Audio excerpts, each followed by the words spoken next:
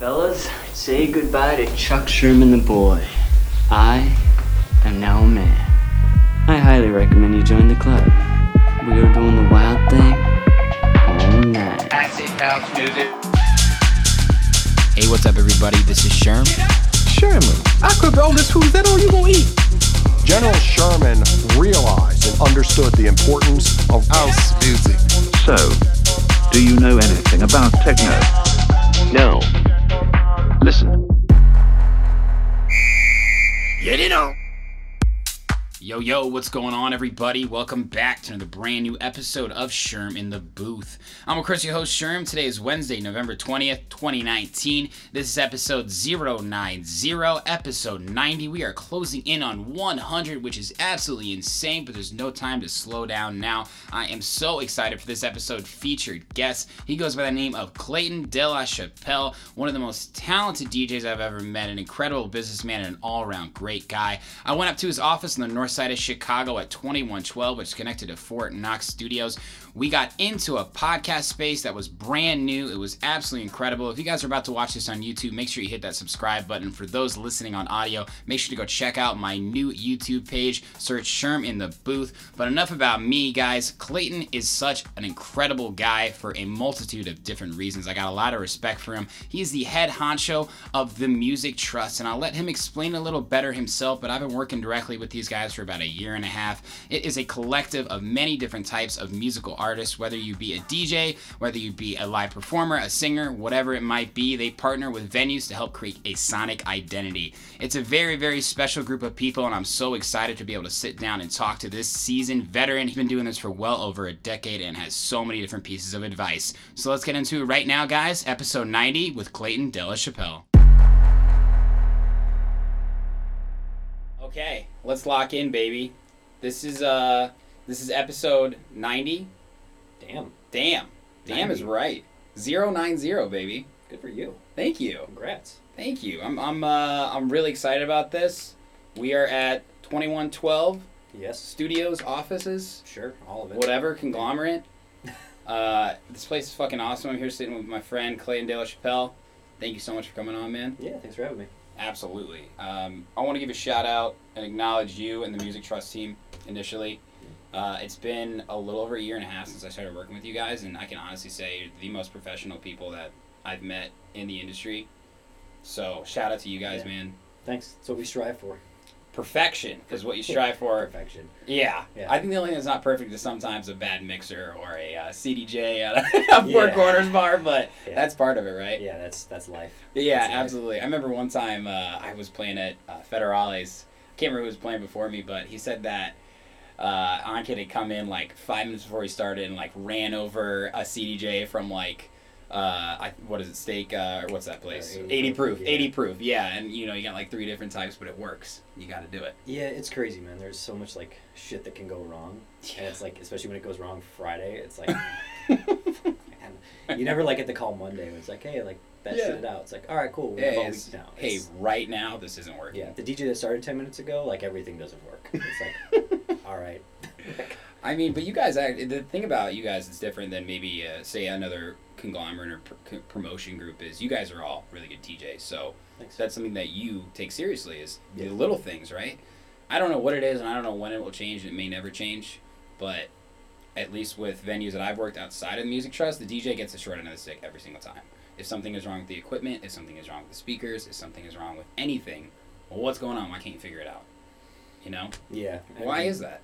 I think it's just there's like a lack of like professionalism, one. Yeah. And I think it's a lack of understanding. For so sure. It's, you know, if you're a general manager and you know you're DJing at some and you're new, it's your first night there and shit goes wrong, but it didn't go wrong last week. Right. The possibility that something could have happened between the last guy and you is so like not in there. Right. And that's the thing. Most of these companies don't hire us. Like a lot of companies don't hire a company like us to like kind of explain that and sit down with managers and sit down with owners and take the time to be like, if it goes wrong, here's your 911 list. Like, it's not always the DJ's fault. Like, here's like turnarounds. Here's ways to like fix it. You know?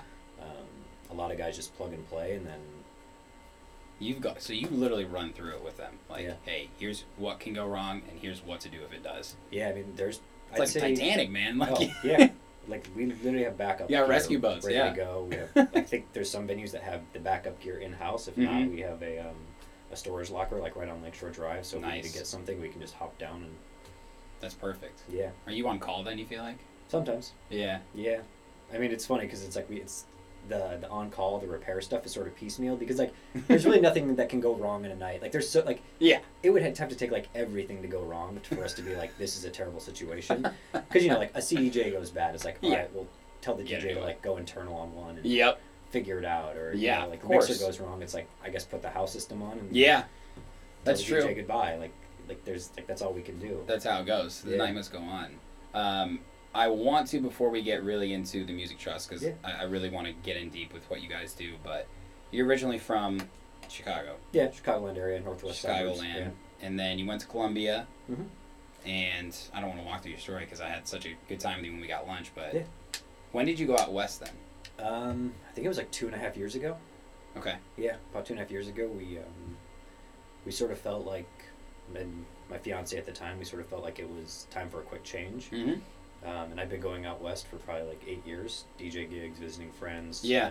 I had family out there in San Francisco, Okay. so it was sort of like, yeah, let's try it. So we Yeah. sort of just and that was San kind of like, Diego, right? yeah, San Diego. Yeah. It was like a Hail Mary because it was just Music Trust was like still doing its thing, Mhm. but I never like the thought of me leaving like all my clients and like letting the team here run it. Yeah, and is that sort of work weird for you? remotely.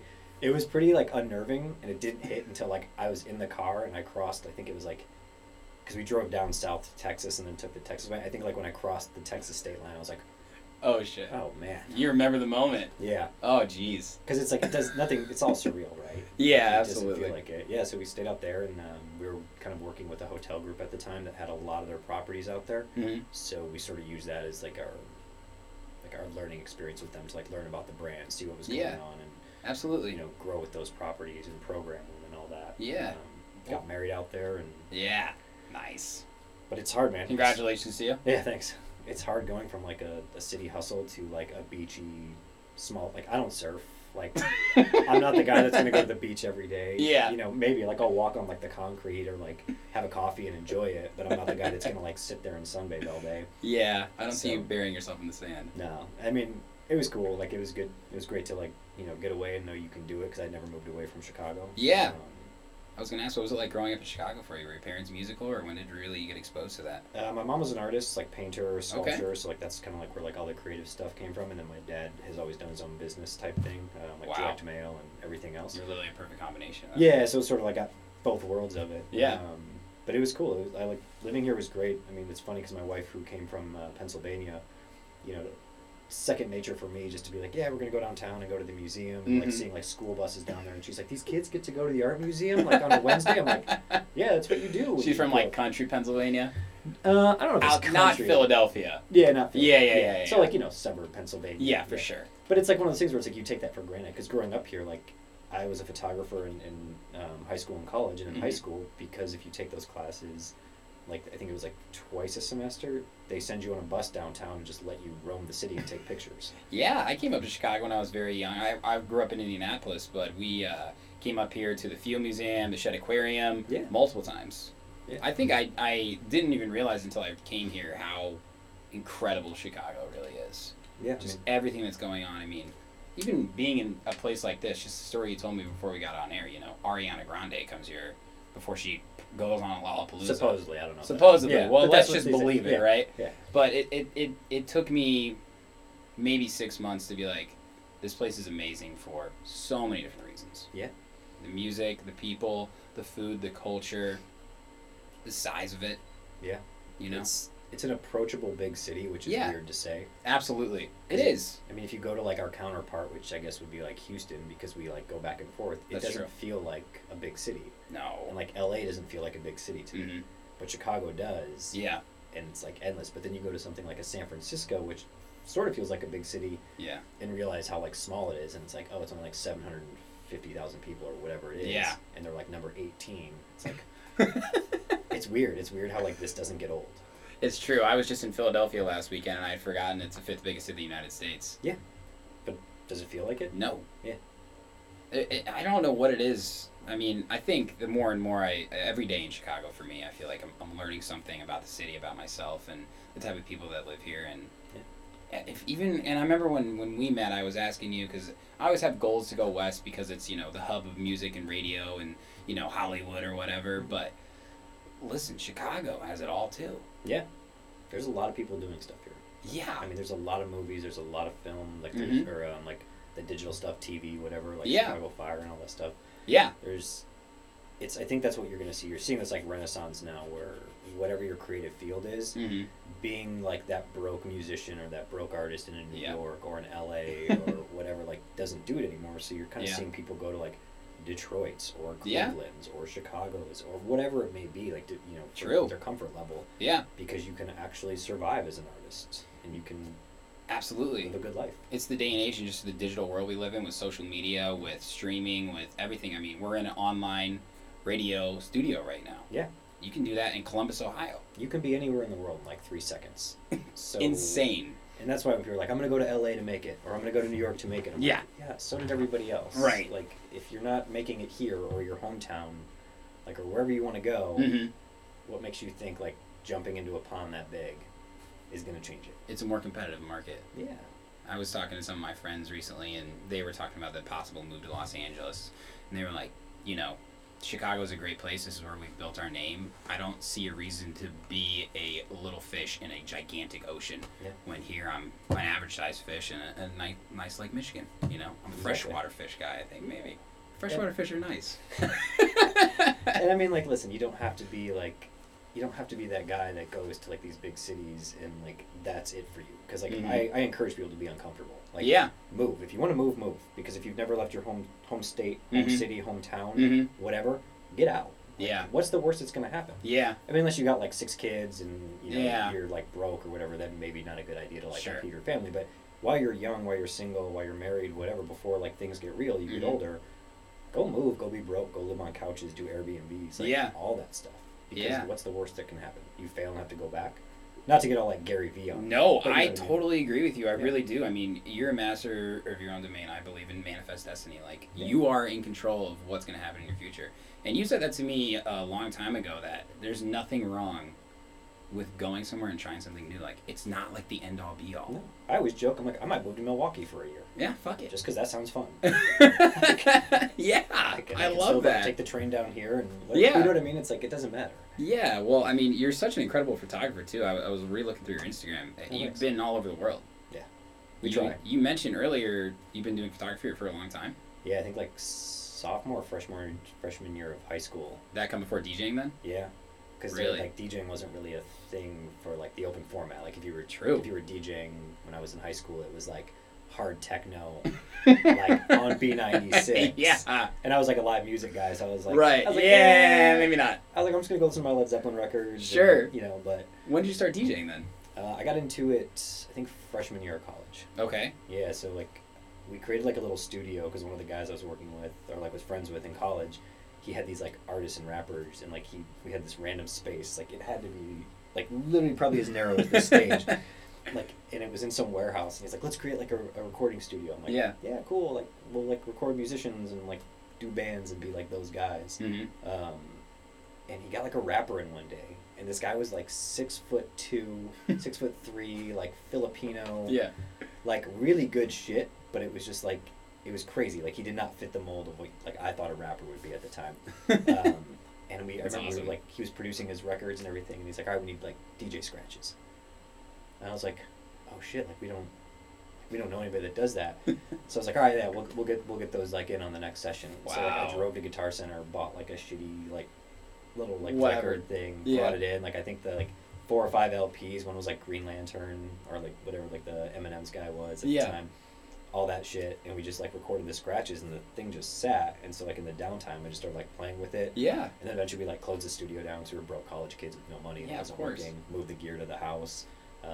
Then my roommate at the time was like doing weddings and bar mitzvahs, and he was like, "Yo, if you want to DJ, like, do this." I'm like, "Yeah, I can't do clubs, so Yeah. I'll go do like private events." Right. And kind of just got thrown into the fire. It was like, "Here's a wedding, and now you're gonna play like Earth, Wind, and Fire and like all this like cornball shit to me at the time." And I was like, Yeah. But It's you a got day good. job. Yeah, for sure. Yeah, I mean, it was interesting because it was like it opened me up to a lot of music that I would have never played. Yeah, absolutely. You know what I mean? Absolutely. Playing a wedding here and there is refreshing to me sometimes. Yeah. You know?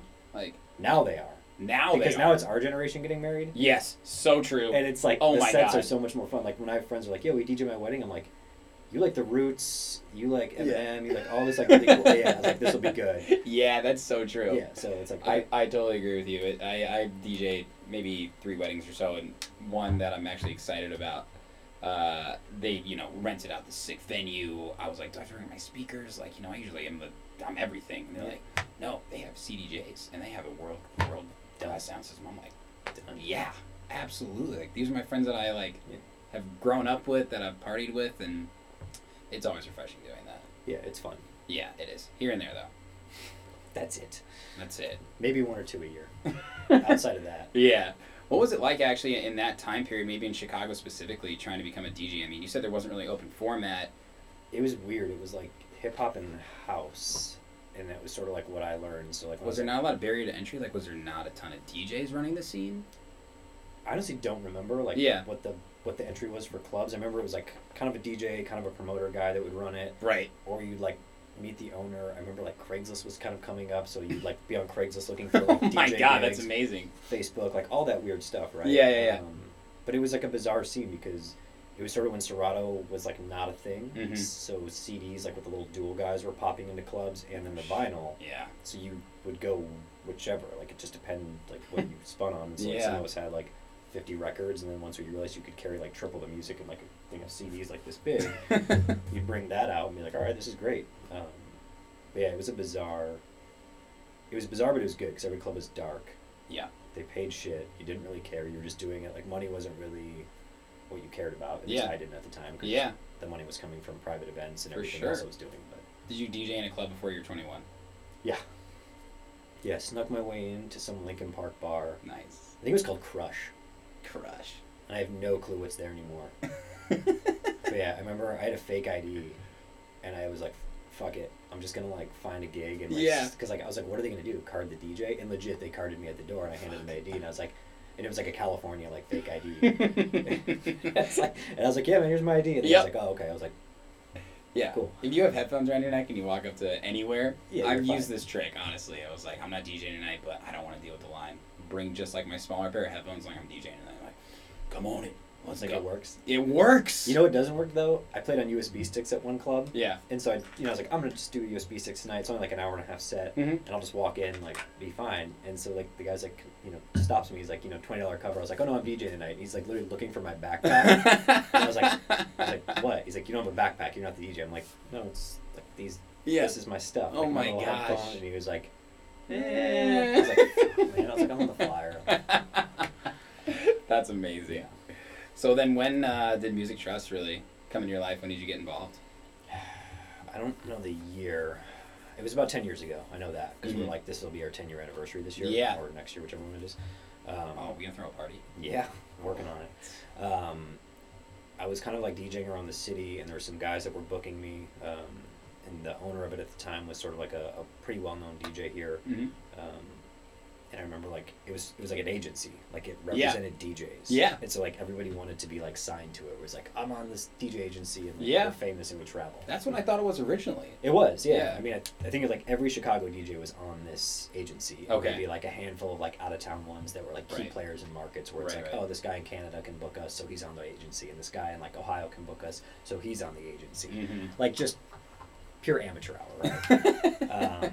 But it seemed legit. Yeah, I mean, it was. There was really nothing going on at the time. Like, right. It was still like all like uncharted grounds. Sure. So nobody really, there was no like bad way to do it. Yeah. As long as people are getting paid, no one's getting hurt. It's like, screw it. Yeah, you're dishing out gigs, you're getting paid. That's the name of the game. Yeah. So after about like I think a year or two working with them, there was a bunch of changes. The owner got like taken off to produce records and kind of like moved to LA. And then the partners who were living in LA at the time called me. They're like, hey, you're running a lot of stuff in Chicago. Like, would you want to like become a partner and sort of take this on with us and run it? Because we were doing okay. Like, we by no means like we're a profitable company. Right. It was enough where we had clients. We were working with like Vegas casinos, and random hospitality groups in small Yeah, markets. hotels and everything like that. No, the hotels weren't even a thing really. Oh, we had like shit. one hotel client. Wow. Yeah, it was all strictly like nightclubs, bars, and like private events. Interesting. Yeah, because the hotel thing They don't give a wasn't. shit. Unless you're in Vegas, like the hotel thing wasn't like. Yeah. Nobody went to like Kentucky to stay in a dope hotel. That's a good point. Yeah. So like I was like, cool, like, just let me know what needs to happen. And they're like, well, we're gonna like send you the paperwork and get the attorney, and we basically signed the shares. And they're like, cool, like what do we do now? And so we're like, fuck, like I don't know. Yeah. So we kind of just ran it like it was for a while, and Mhm. I was me being like somewhat business savvy. I was like, it's not making money. Yeah. Like this isn't working. And like Yeah. what sucked even worse is the guys that were on the roster were friends of mine, because that's the reason we all got connected. Yeah. But then like you're letting them down because they're like, I want to go play like in Miami. And it's Right. like, well, why did so and so go to Miami but not me? And it's like, Yeah. I don't know, man. Yeah. All of a sudden, you're like the decision maker. Yeah, and like I didn't want that. How old were you then? This was like, I had to be like 24, It's pretty big shoes 25, yeah, something like that. for. I mean, be a Yeah. stakeholder in a company. That's That made $0, which Yeah. is terrifying because if we lost money, like it's like, all right, if like we lose money or like Yeah. we get into debt, like the partners have to throw in. It's that's like, true. shit, like close the office, like stop the Comcast internet, like just get rid of everything. Yeah. Which we did. So we ended up like, yeah. So Oh we did my that, God. and we shut the company down for like 6 months, like just basically like wiped the roster, like wiped the website, and kind of just sat around. Wow. And we had some like really good friends, like professional friends, and like other venues and other restaurants, and I just started talking to them. I was like, what's a need? Like, what are you guys seeing that like could be offered that we don't do? Mm-hmm. And one of the things that popped up over and over was like, oh, well, like, you guys provide the same amount of DJs all the time, but like if all the DJs suck or we don't want any of them, like you're out. Yeah. And when like I heard that, I was like, so if we went the other way, where we acted as like in-house talent buyers, sort of like a liquor company does, where Yeah. like a Southern or Wirtz, Yeah. where it's like, well, yeah, like if Grey Goose isn't selling, like you don't have to have Grey Goose, we can sell you like Tito's. Yeah. And I was like, let's try that. I like that. Yeah, so we ended up getting a couple like hotel clients like here in Chicago, like the Wit and stuff like that, that were like kind of like progressive for that. Oh, so the Wit's been a long-standing relationship then. Yeah, I think they're one of our longest, if not the longest. Wow. Yeah, that was like the first big hotel property we got, Mhm. because that was the first rooftop bar club here in the city. It's amazing. Yeah, so like that was like a whole nother like kick in the ass education for me, because like I'm used to nightclubs, bottle service, drink tickets, Yeah. like debauchery, and like the team that was there was great because they sort of came from nightlife too. Yeah. But we had to deal with like this whole other beast of whatever it is, like 400 rooms of corporate hotel underneath it, and like all of it that comes with that. That's a whole different animal. Yeah, but it was like an education like nobody else had. Yeah, of And course. like most hotels outside of like casino towns were shit, and this one wasn't. So it's like, all right, cool. And we kind of just learned a lot, and then just kept going. And like once we realized like we could sell this as like a business, Mhm. we ran with it. Wow. And here we are 10 years later with however many hotels, however many like hospitality groups. It's incredible. Yeah. So, were you knocking on doors type sales? I mean, Everything. how did you go about that? It was a lot of like, who do I know? Yeah. I'm grateful because a lot of the guys that we've worked with have Mhm. like if you had a job and your boss quit or Yeah. got fired, Yeah. you'd be like, shit, like I'm next, or like this could affect me. Yeah. And that's how we were at first. But like when like these like whatever general managers, food and beverage directors would get fired, Mhm. we had such a great relationship with them, and they loved like how we made their life easier, Mhm. that they'd ultimately go to another property, and then they'd be like, hey man, like I'm at this place now, like can you come in and like pitch to ownership? It's like, Wow. so we got a lot of work that way, Yeah. which was great. But yeah, it was a lot of like internet sleuthing, like trying to figure out like who decision makers were, and like from the ground up, you'd see somebody that's like bartending at a spot that you'd want to work at. Yeah. Like, hey, like who's like your boss over there? That's Like- so interesting. Like, oh, it's John. Okay, cool. Like I'm gonna come in one night. Will you introduce me to him? Yeah. Like sure. You just come loaded with like your business card, and we sent out like swag packs one summer with like beach balls and summer stuff, and It's like almost all the same, isn't It it? is. You know, like my day job is in logistics. Yeah. I call warehouses sometimes and I say, hey, I'm trying to work with you guys. Yeah. Who's the decision maker? Can you introduce me via email? Yep. It's a complicated but simple concept.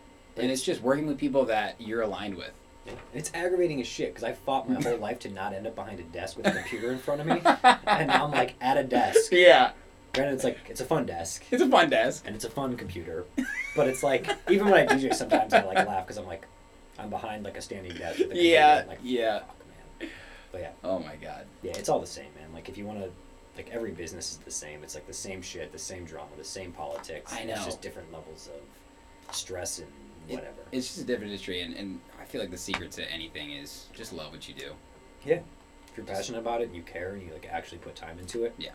Doesn't matter. I mean, there's a guy that made those guitar strings, and he probably hates his job, or he might love it. I don't know. He might love it, but he does. But somebody loves that guitar. Yeah. You know. Amen. Yeah. Who you serving? Exactly. Guitar player. Yeah.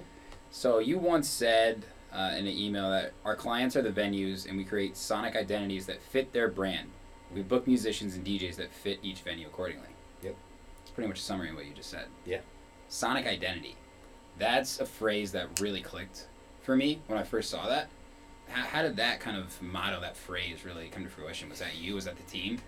I don't remember. Because that's a sales line right there. I know we were looking for a better way to say, because like I think our original tagline was like purveyors of good music. Yeah. But then it's sort of like when good music got associated with like Kanye and all that stuff, and like the record label, I was like, we should probably change that. And right. It was even funny because like we were like, all right, like we'll be like the TMT team, and I was like, that's Floyd Mayweather. It's like we can't do TMT. Like that's basically dead. Like that would be very confusing for people. Yeah. So I mean, you tried to find something that spoke like that was like a little bit more. I guess like business savvy. That's sure. Something where like when somebody saw it, wasn't like we book your talent. Yeah. Like we know music. Right.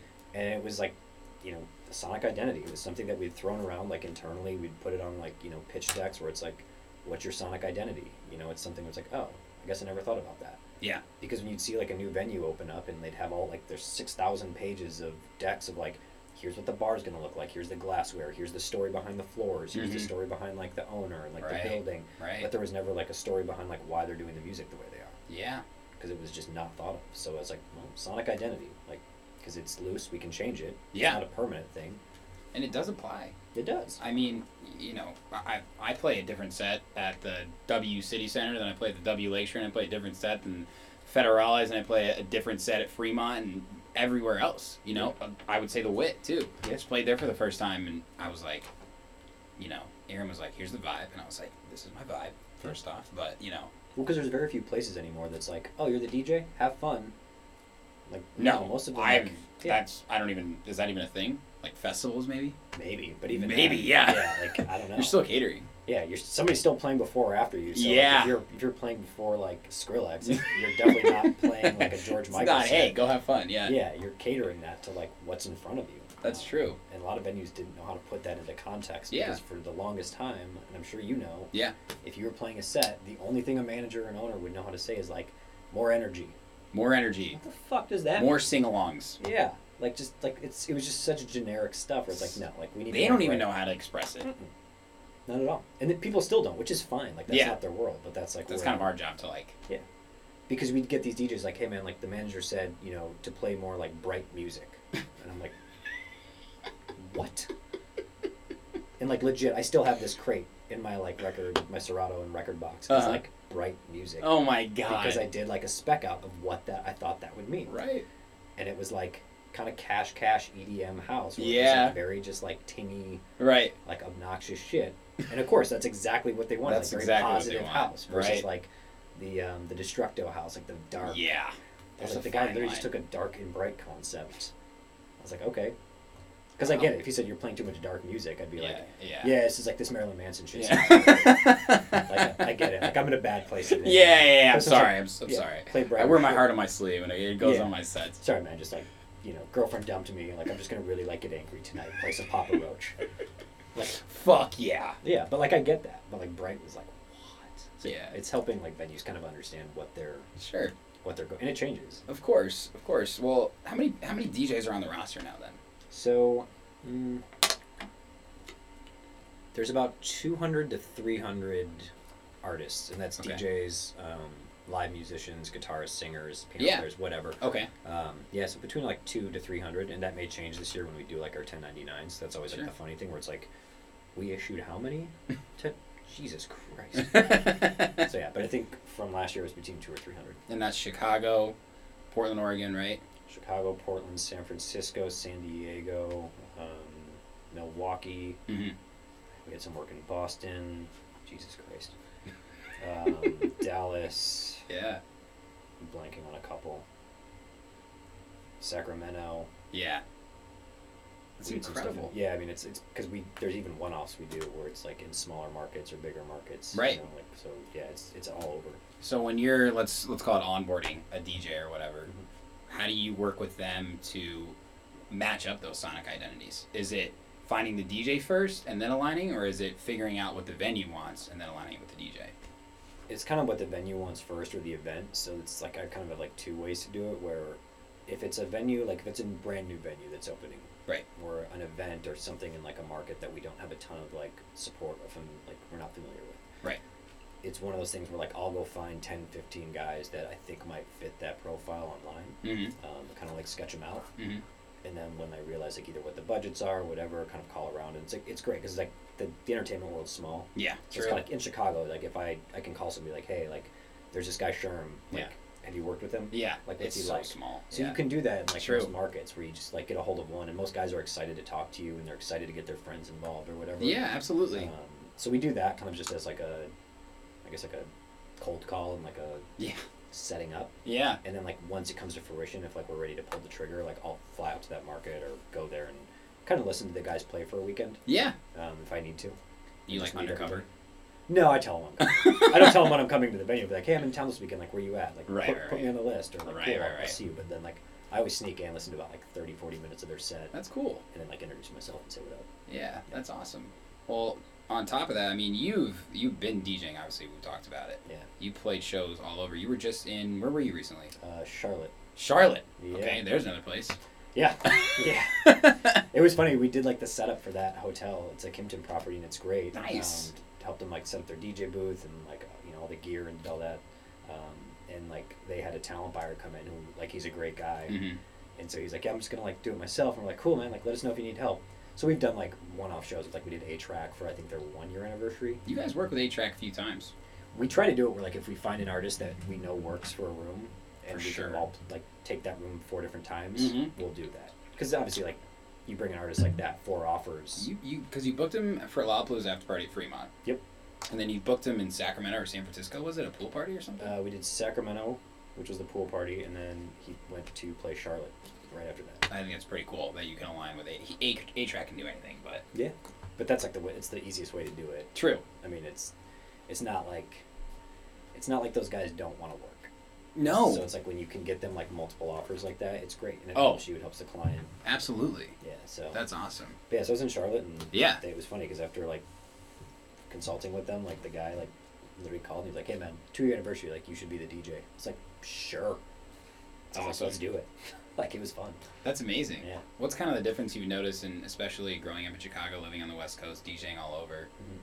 What's kind of different vibes you've noticed with the crowds? How do you go about? Like, do you just start and feel it out? Yeah. Do you look at the get Bright there, playlist? Like, do you prepare? I don't prepare shit. Like I prepare like what I think will be like the hits that I need to have or Yeah. songs I need to have. Must plays. Yeah, and if there's like some new song that came out like that week, I forget what it was. There was something last week that came out. I was like, I should probably have that. Yeah. Even, like I don't know if I'm gonna play it. No, I usually go to the club like early. Like I'm not the guy that walks in 10 minutes before his set and Yeah. just plugs in. Like I listen to what the opener's playing. Like I walk totally the room a agree. couple times because it's like you don't know. You don't know. You have to take that crowd profile because every room is different. Some of these rooms it can be a bunch of like 40-year-olds and up. Mhm. Some of these rooms can be just like college kids wanting to get like shit canned. It's true. Yeah. Where's your favorite place to play then so far? I don't have one actually. Like, Yeah? it's all fun. It's all different to me. Like I've really stepped back from that whole like I have to play this market or I have to play this market. Yeah. I have to play that venue. Like there's obviously gigs that suck and there's obviously places that you just don't really care to go back to. Yeah. But It's like, part of it, right?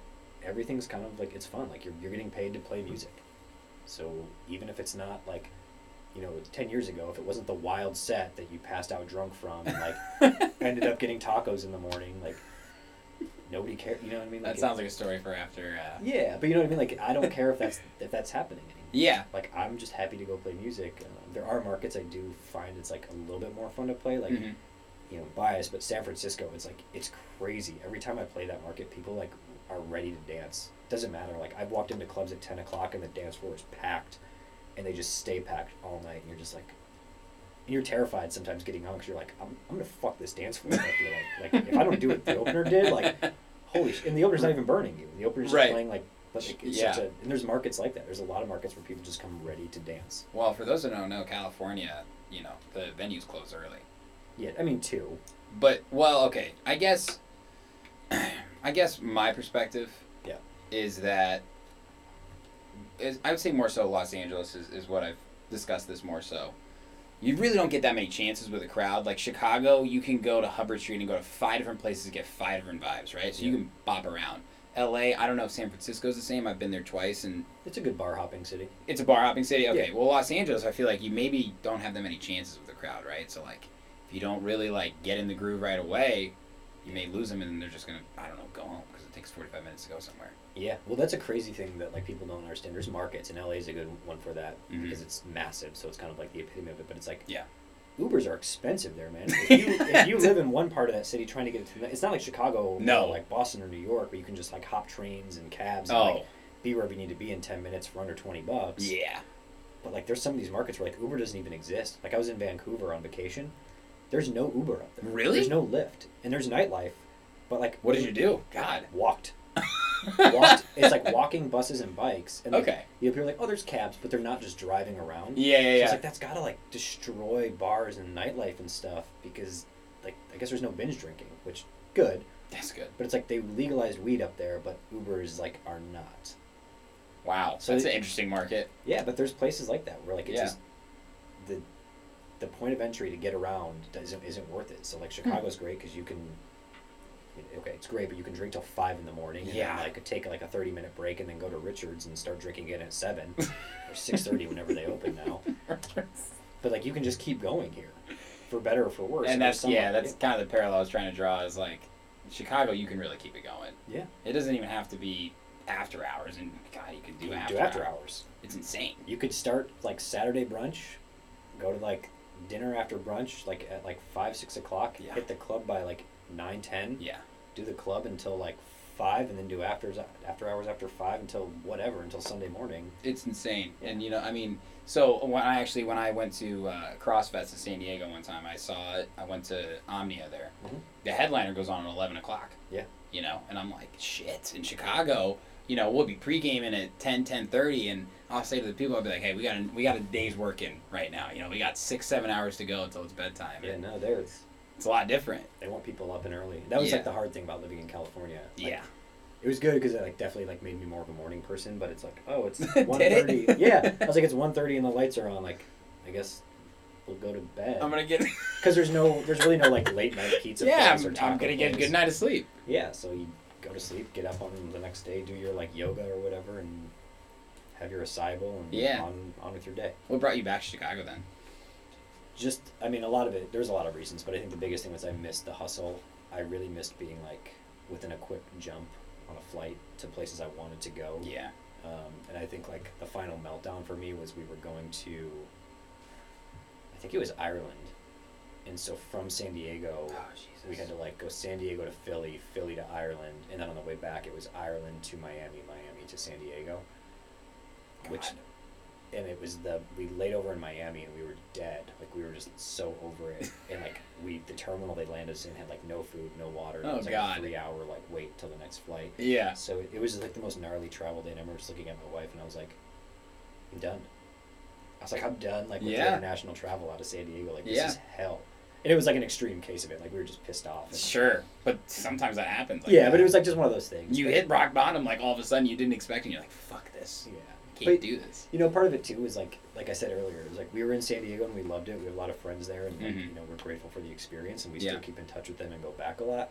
But it was the thing where it's like I have to work my ass off in that market to be able to afford the lifestyle that I have here. That's true. So like, very good point. We moved back here, like, landed a year, spent that year looking for a house, found that house, bought that house.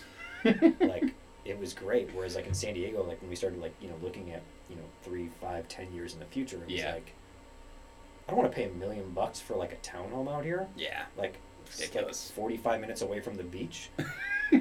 Pay half that and get a townhome in the city in Chicago and be 10 minutes outside the city center. Yeah. Like 20, it's true. Whatever it is, you know. It's true. Off the train. It's true. Yeah, so I mean, there's a lot of reasons, but I think friends, family opportunity, being here, and like just kind of like, plus the seasons, man. I miss the seasons so much out there. That's so true. That is my favorite part about Chicago. I think that's just kind of how I was raised.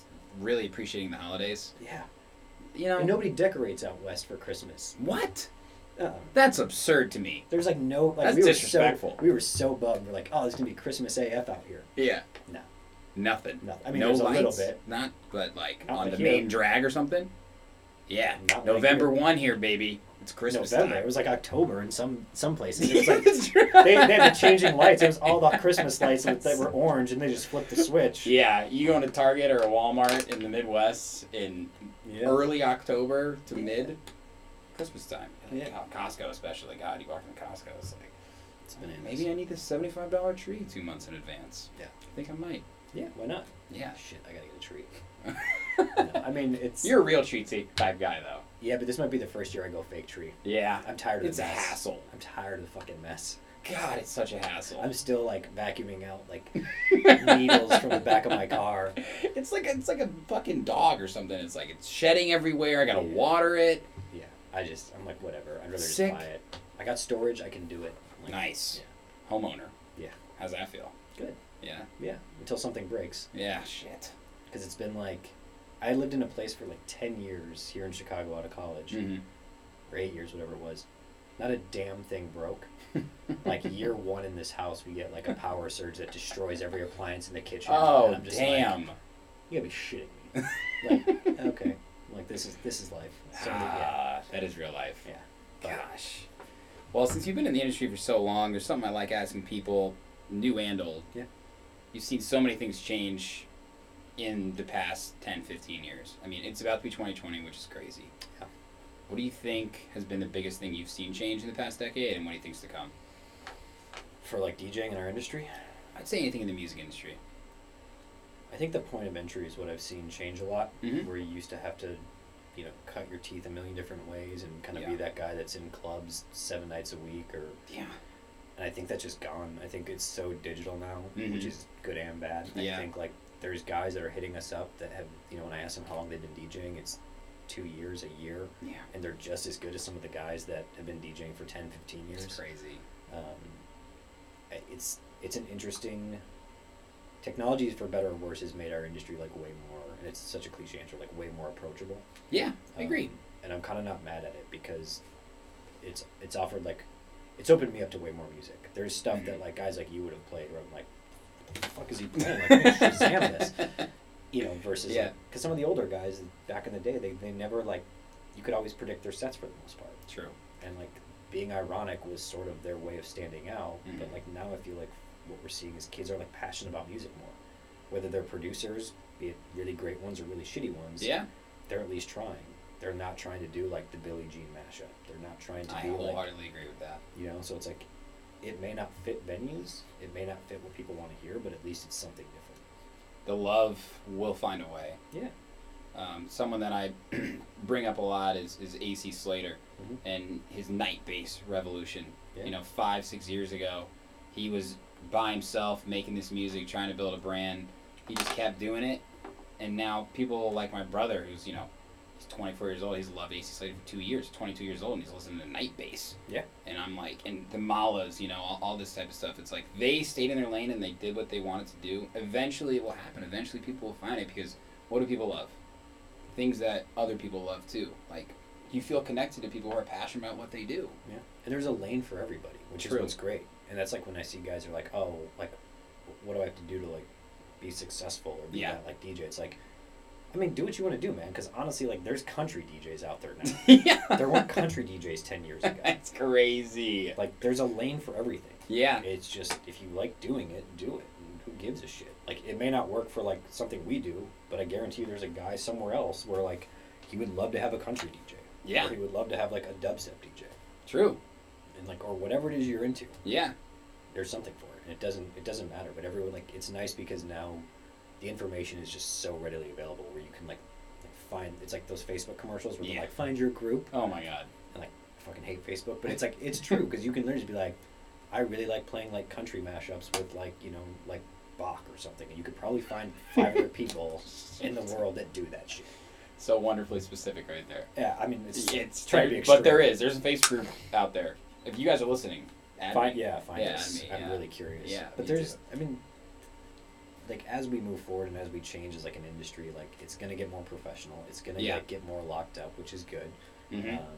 True. You're seeing DJs buy houses, buy cars, start families, like be normal people, be functioning adults. Right. Versus what it used to be, where like artists were like those like drunk, drug addict, like dark den things. Like I spoke at Northwestern last week, and it was funny because like really, it's amazing. yeah, some of these kids like never like telling them that like it used to just be like these dark clubs and Yeah. you know, it was like a who's in my mouth party with a bunch of drugs and alcohol everywhere. Crazy. And they were like, their faces, it was like, oh yeah, you guys are all like post 93 babies, like shit.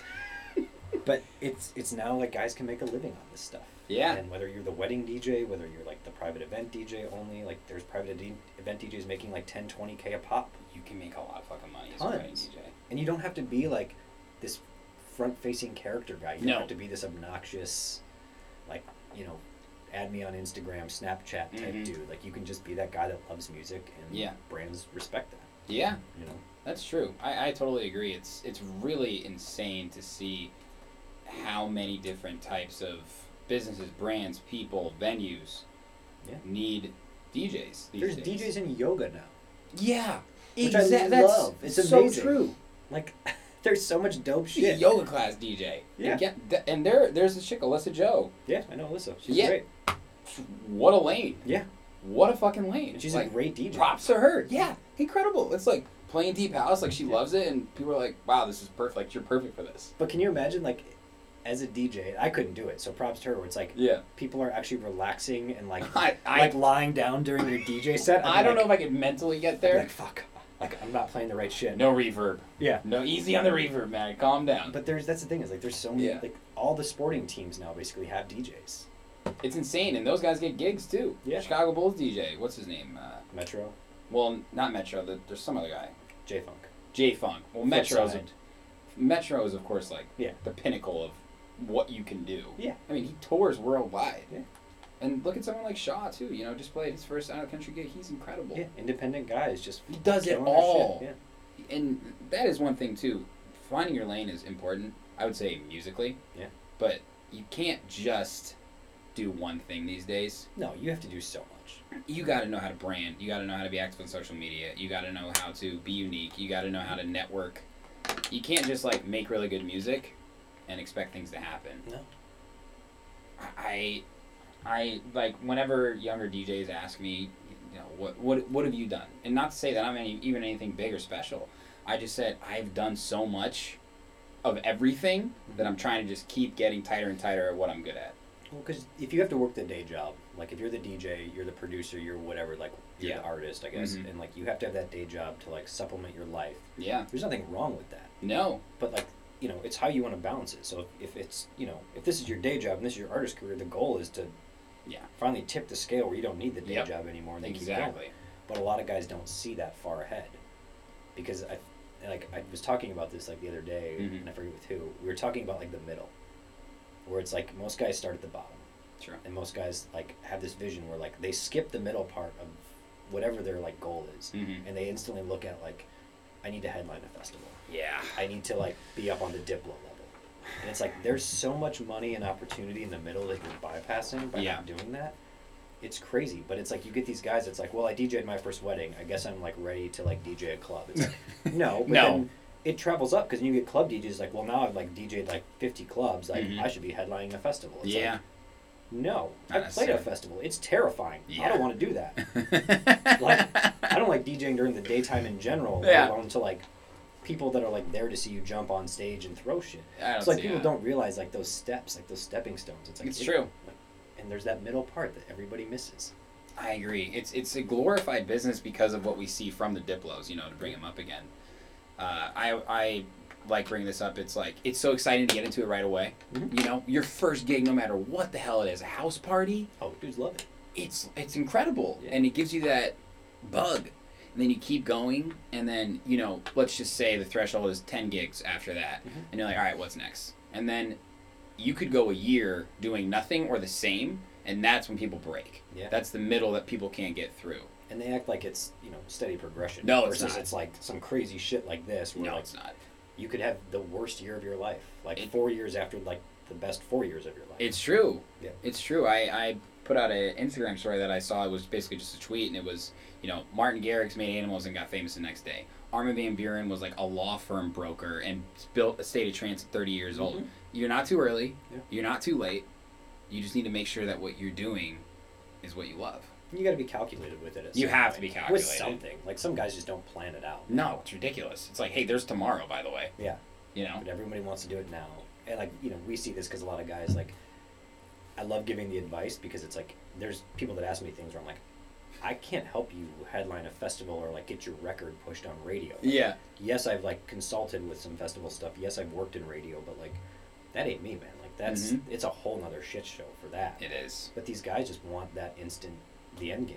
And I I'm know. happy to like kind of be like, are you killing it like in every market in the city, or like in the U.S.? Like, Yeah. Have you played every major thing? Like, do you have records people want to hear? Yeah. No. So No. what are you gonna do at a festival?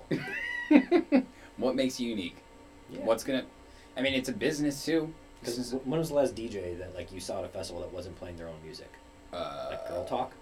But even that was still his unique thing. Not a significant festival. Right. Nothing that would, for lack of a better term, matters, I guess. Yeah, I mean, you can do like the art, like the local stage. Which is Sure, fine. and there's like, nothing wrong with that, No. but like you're not headlining. Or, nothing on an Insomniac level or React Presents level. No. And that's what those people are looking for. What are you doing that's yourself? Like, there's no like traditional open format DJs that are playing at festivals. No. People aren't going to festivals to see an open format set. And like, if there are, it's probably guys like Vice or whatever who actually have absolutely. records. But I don't even know. Like I really haven't seen like the guys that were like really killing that scene go to festivals because I think they saw the Vegas and touring money they were getting, and they saw the festival money, and it's like, wait, why? Yeah, right. Again, it's a business, right? Like everybody's got to get their stick. Yeah. What are the festival promoters getting? What are the club owners getting? What is the DJ getting? Also, it's like the audience too. I think that's the hardest thing for me to grasp as I get older. Yeah. Like is like, at some point, if you're the 40-year-old DJ still playing like bottle service clubs, they are 20 years younger than you. Yeah, shit. That's Like, crazy. The relatability has to be so hard at some point. Yeah. So it's like, I feel like there has to be like, and again, like people get families, they have kids, they move on. Yeah. So you can still do it and be great at it. There's don't get me wrong. There's definitely DJs in their 40s that are like Sure. killing clubs. But not a lot. Yeah, because it's like that level of relatability. And there's even stuff where I hear like some of our DJs play it, and I'm like, this is what's big? This is what's working? Not to be like the old grumpy guy, but it's like, oh my god, like, Yeah. fuck, you do this 5 nights a week. Okay. Yeah. At least you're able to acknowledge that and appreciate it. But I think that's like Understand what everybody has to realize is like there is a timestamp on it. There is a way you have to evolve.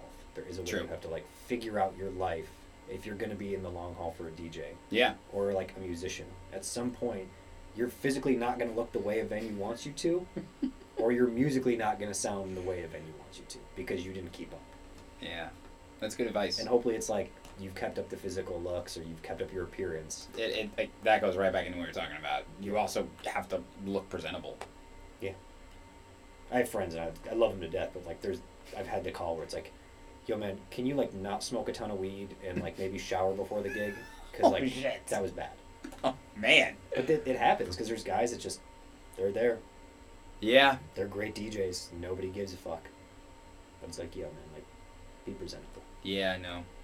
It's a whole package. All of it. Speaking of the long haul, what's the long haul look like for you? You, the Music Trust. Hopefully we keep growing. Yeah. Hopefully we keep grabbing accounts. We're starting to kind of dive into the creative world, like the non-music stuff. Yeah. So like what we've realized over 10 years is like you can have the best like entertainment lineup at a club, Yeah. at a hotel, at a restaurant, Mhm. or whatever restaurant is, but nobody knows how to market that. Yeah. Like I'm sure you see it, like half the time, like, where's my flyer? Like, why didn't they promote me on Instagram? Yeah. And it's not because they don't want to. Like, most places don't want to not promote you. Yeah. It falls into, like, 2 categories, basically. Either they don't know how, Mm-hmm. or, like, they don't have somebody who's working past 5 p.m. to understand what's going on at night. Yeah, that's a good point. And it's, like, a lot of places forget that. I'm like, if it's not, like, a true standalone nightclub, Mm-hmm. they don't have that nighttime team. No, they don't. So like, whatever, the marketing girl is gone at like 4:59 on a Friday and doesn't punch back in until Monday at like 8:30. Yeah. So nothing got promoted over the weekend if they don't know. So yeah, we're trying to like, we're getting into that where we're helping with everything from like food and beverage shoots to like marketing initiatives to like building websites and kind of just being a little bit more like full 360 on it. Yeah. A little bit of music licensing stuff we started to like dabble in, which is interesting. That's fruitful business. Hopefully. Kind of just like building a team, Yeah, well, the rise of, Netflix and HBO Go and all that stuff. And it's crazy, man, because I was talking about this yesterday. I love like the lo-fi beats stuff on like Spotify. Same, I do too, yeah. And it's so aggravating because it's such good shit, and some of those songs have like 40 million plays, and it's like a minute song or a so 30-second song, and you're like, yeah, I should have been a lo-fi producer. Yeah. But the crazy thing is like they can license that for like an Instagram post. Oh my god. A YouTube post, or like you could put it behind the backing of this for your intro. People don't realize how much lo-fi they listen to. Yeah. It's insane. But it's like, because okay, fine, like all these big artists are gonna like cock block every DJ and and everybody online from using their song as if like they need to pay a royalty to put it like a Lady Gaga track behind them cutting their birthday cake in a nightclub, and then it gets flagged. Is the stupidest shit ever. Like, royalties, like, oh my it's like, god, all right, man, like, cutting so their like birthday cake. There's like now a void for that where people want to have that. Absolutely. So it's like, yeah, trying to find like, that's what we hope. Like that's what we're growing. We're doing a lot of like events, a lot of production stuff starting to pop up now. That's great. Really just trying to kind of go bigger. Yeah, like, that's awesome. Offer more. I mean, cheers to you. 10 years. Yeah, thanks, man. It's incredible. Shout out to Ankit. Shout out to Aaron. Yeah. The whole Music Trust collective, Small everybody. team, but we try to take care of everybody. You guys do. You're responsive. Pay on time. That's. If we're not paying on time, man, like it all goes to shit. Like, you do a whole separate episode on professionalism. It's like if we don't pay on time, like there's dudes who miss their mortgages, their like their kids' payments, like everything. It's like you gotta pay on time, man. That's the problem with it too in the long run. Yeah. But man, I want to finish again by acknowledging you. I got a lot of respect for everything you've done. Thanks, man. The hustle is real. It's real. It's awesome, and you've given me such genuine life advice, and that's something that's intangible to me. So thanks, so man. happy to have you on. This has been great. And congrats on like 90 podcasts. That's 90. That's a lot. 90. 90.